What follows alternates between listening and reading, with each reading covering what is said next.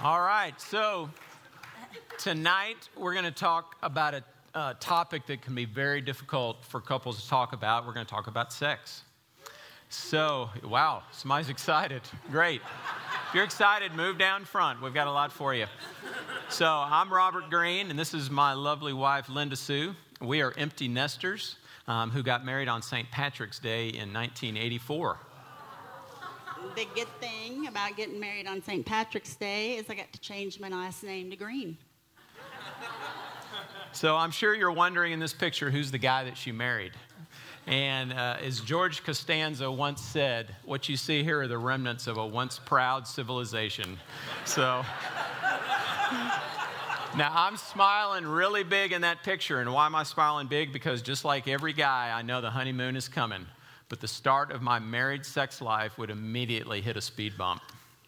So when we got to Maui, we headed straight to the pool, and I put on oil like I'd always done. But evidently, the sun in Maui is quite different because what normally would have been a tan turned into a major sunburn. Yeah, she kind of looked like this picture. Red as can be. I had to rub aloe vera all over her body, but I could not touch her, if you know what I mean. And after her fever broke, we had a great time, but it was touch and go for a while. So our only claims to fame is that I'm a graduate of the Fightin' Texas Aggie class of 1982. Whoop! Oh, thank y'all. And for 4 years, Linda held the career record for free throw percentage at the University of Louisiana in Monroe. So we are minor celebrities, okay? So, look, it's our privilege to work with a lot of couples and re-engage through Foundation Group, some of our other ministries here at Watermark, and we're seeing more and more couples who struggle sexually, and we know this can be an area of significant pain, and please know that you can find healing through this journey. And tonight we want to talk about one very specific scenario where one spouse has a higher sex drive than the other. So we'd like to start by sharing our own story in this area and then share some things that have helped us. I spent about 13 years of my life living in rebellion against God. I came to a saving faith in Jesus when I was 9 and had godly parents who taught me God's word about marriage and sex, but I didn't live consistently for the Lord and pursued the things of this world, especially when I got to college, where poor choices led to inappropriate relationships. I saw that the way I lived brought nothing but heartache, guilt, and shame. But by God's grace, I came to understand that all my sins were covered by what He did for me on the cross. And as I went forward, my desire was to please the Lord because I've learned that that's where peace and blessing are found.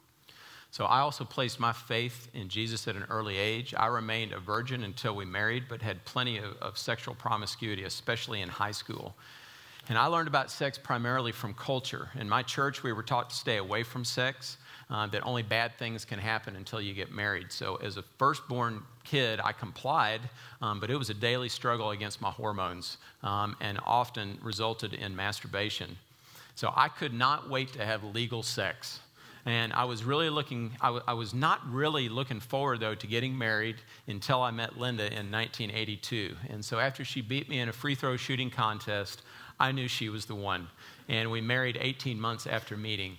And that kicked off phase 1 in our sex drive story. Now, to be honest with you, this whole talk started out on a napkin at a restaurant. We started drawing on the napkin a picture of our journey, which we're going to show you in this chart. It's a little corny, but we think it's going to help convey the story. So the pink line depicts my sex drive and the blue, Robert's. So during this phase, our desires were in sync and we had a robust sex life. She practiced that. I was encouraged to do that. As young marrieds, we were in a church where sex was never really talked about. So our own experiences were our guide, and we were having fun. It never really dawned on us that other couples struggled with sex. So even though I'd felt guilty, I had felt guilt and shame for my past sexual sin, I knew my sins were covered, and by God's grace, I was able to go into marriage feeling a freedom in sex that I didn't previously have. In 2008, we entered phase 2. This is when menopause hit, and I wasn't sure what was going on. Sorry, I missed it. I couldn't sleep, I couldn't think, had no energy, and my sex drive completely disappeared. And I didn't want to hurt Robert, but I didn't know how to handle it, so I began to avoid situations that would trigger his desire, like getting dressed at the same time. I was working with my doctor, trying to find something that would help me, but nothing was working. And then my dad died suddenly, and I found myself overwhelmed with grief, which only added to my struggle with menopause. So during this time, Linda was sometimes avoiding me, which made her feel bad, and I didn't really know why, and neither did she. So we were not quite sure what to do. So I started adjusting my expectations, and while I was frustrated by it, I knew that she was grieving the loss of her dad, and I really just hoped she would snap out of it. So I hit 50 during this phase and started seeing the effects of midlife. So there was this slow decrease in my sex drive. And in some respects, that was a blessing because it helped me to lower my expectations regarding frequency. But, during phase 2, we were not in a desert. I mean, there were plenty of times of passion, just not with the frequency we had once enjoyed. I mean, for example, on our 25th anniversary, we had a fun time in car number 23 on the mile-long Whistler gondola.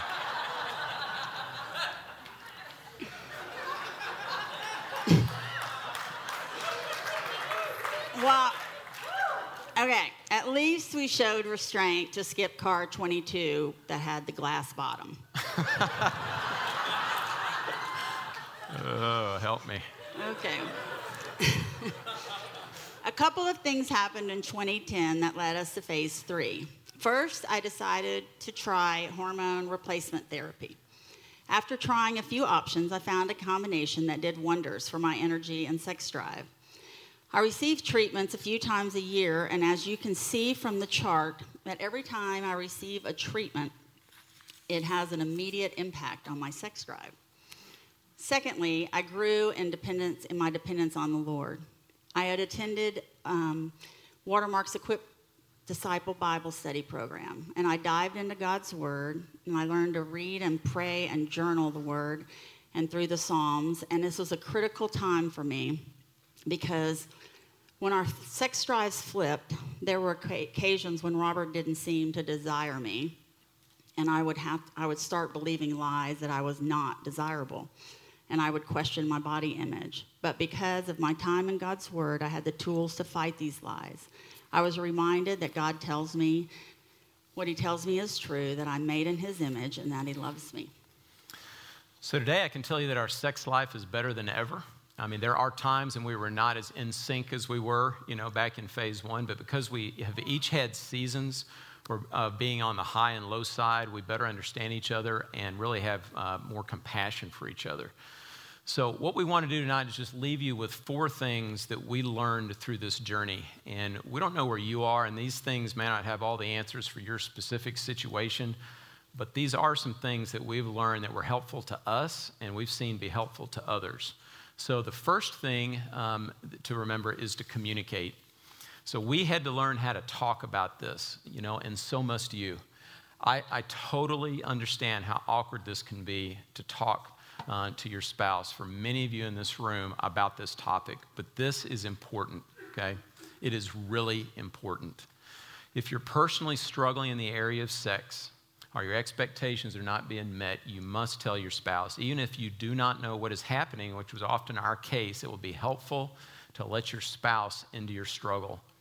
By not discussing it, you open the door to misunderstandings between you, and you actually deny your spouse the opportunity to love you if you keep it to yourself. Look what Paul said in Galatians 6:2. He said, carry each other's burdens, and in this way you will fulfill the law of Christ. So give your spouse that opportunity.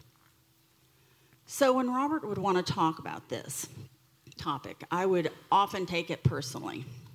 So if your spouse comes to you and wants to talk about it, listen compassionately and with an open mind. Hear their point of view. It surprised us at how often one of us would be reluctant to discuss it Yet the other was thinking almost the exact same thing. Each time we talked about sex, it became easier to discuss the next time. And tools like the Re-Engage lesson on communication helped a lot. We have also learned that as awkward as it is, was for me, it's important to communicate what you like sexually. It was hard for me to share what I liked because Robert helped me understand that I wasn't being selfish because it was important to him to please me. In a marriage where both spouses are focused on serving each other, this is actually a way to love each other. So number 2 is don't pressure. So this is primarily for the spouse with the higher drive of the two. So when Linda hit menopause and her desire changed dramatically, I quickly learned that pressuring her for sex was not a good idea. So I tried asking nicely, like I might say, hey, feeling frisky today? And that would often make her feel guilty and put a damper on the evening. And another tip, if she's crying and you're comforting her, don't try to turn that into a sexual encounter. So look at Paul's words in Philippians 2. He says, look, do nothing out of selfish ambition or vain conceit. Rather, in humility, value others above yourselves, not looking to your own interests, but each of you to the interest of others. We are called to mutually serve each other. Pressuring your spouse to meet your needs is not serving them. We have found that a better way is to go back to number 1 and discuss this in a way that honors your spouse. So there were times when I found myself frustrated, and that's when expressing those frustrations to God and asking Him to change my heart, allowing Him to work in me, made a big difference. I found that my focus would change away from my needs. One of the things that helped me a lot was trying to see the situation through Robert's eyes. So think for a moment about what you would do if your sex drives flipped. If you became the one on the low side, would you be encouraged if your spouse related to you the way you are relating to them now? If not, what will you do to change that? So the number 3 thing to take away is don't withhold. So this is primarily for the spouse on the lower end with the lower drive. This is the spouse that is in the position of power. So when my desire is lower, I control the frequency with which we have sex. So how is a Christian in power supposed to act towards those under them? So consider the words of Jesus in Mark 10:42-44. He says, Jesus called them together and said, you know that those who are regarded as rulers of the Gentiles lord it over them, and their high officials exercise authority over them. Not so with you. Instead, whoever wants to be great among you must be your servant, and whoever wants to be first must be slave of all. So I am to serve, and that includes my spouse. Please remember, your spouse does not have another sexual outlet. You are it. And some spouses just don't understand how much of a physical need this is for their spouse. I think Paul understood this when he counseled couples in Corinth. He says the husband should fulfill his wife's sexual needs, and the wife fulfill her husband's needs. The wife gives authority over her body to her husband, and the husband gives authority over his body to his wife. So do not deprive each other of sexual relations unless you both agree to refrain from sexual intimacy for a limited time so you can give yourselves more completely to prayer. Afterward, you should come together again so that Satan won't be able to tempt you because of your lack of self-control. So when we marry, we give our bodies as a gift to our spouse. And it's important that we don't take that gift back, even when the demands of life get hard. Sex starts in our minds. So when thoughts like, I don't want to have sex, come into my mind, I try to apply the 2 Corinthians 10:5, that we are destroying speculations and every lofty thing raised up against the knowledge of God, and we are taking every thought captive to the obedience of Christ. When I surrender that thought to God, He will replace it with the desire to serve my spouse. I must choose to change my attitude and give unselfishly and allow God to work. Then once my attitude changes, then I can focus on ways to make sex work. So when I was exhausted from nursing babies and toddlers running around and are dealing with menopause, and sex was the last thing on my mind, I had to find ways to be creative. So some of those ways were scheduling time for sex. A quickie works great. And then when intercourse is not an option, there are plenty of other ways to pleasure your spouse. Plenty. So, number 4 is to share. So look, if you're struggling, it's really wise to bring others into the conversation. So this may be really difficult. Look, if it's hard for you to talk to your spouse about it, can you imagine talking to somebody else about it? So break it in with your spouse first, okay? Now, at Watermark, the first place that we would encourage you to go would be to your small group members, guys with guys and girls with girls. So let them be the ones to help you decide next steps to take.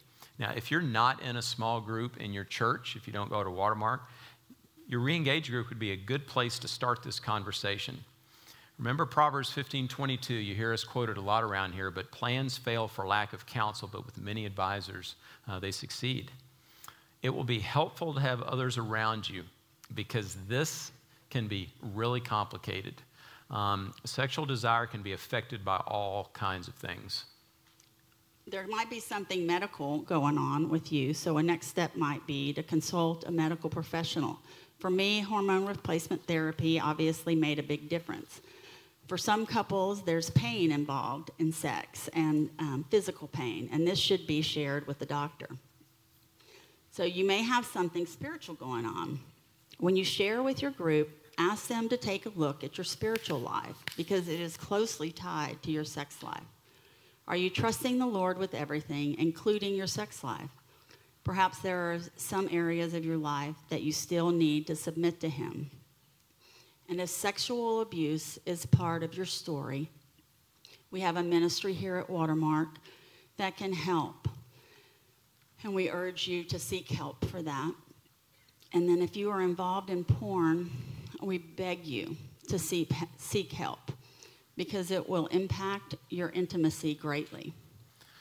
So just to wrap this up, so we thank you all for hanging with us tonight, but 4 things: communicate, don't pressure, don't withhold, and share.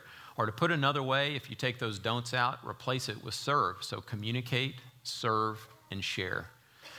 We want to be crystal clear about one thing tonight. You should leave here with a desire to better serve your spouse.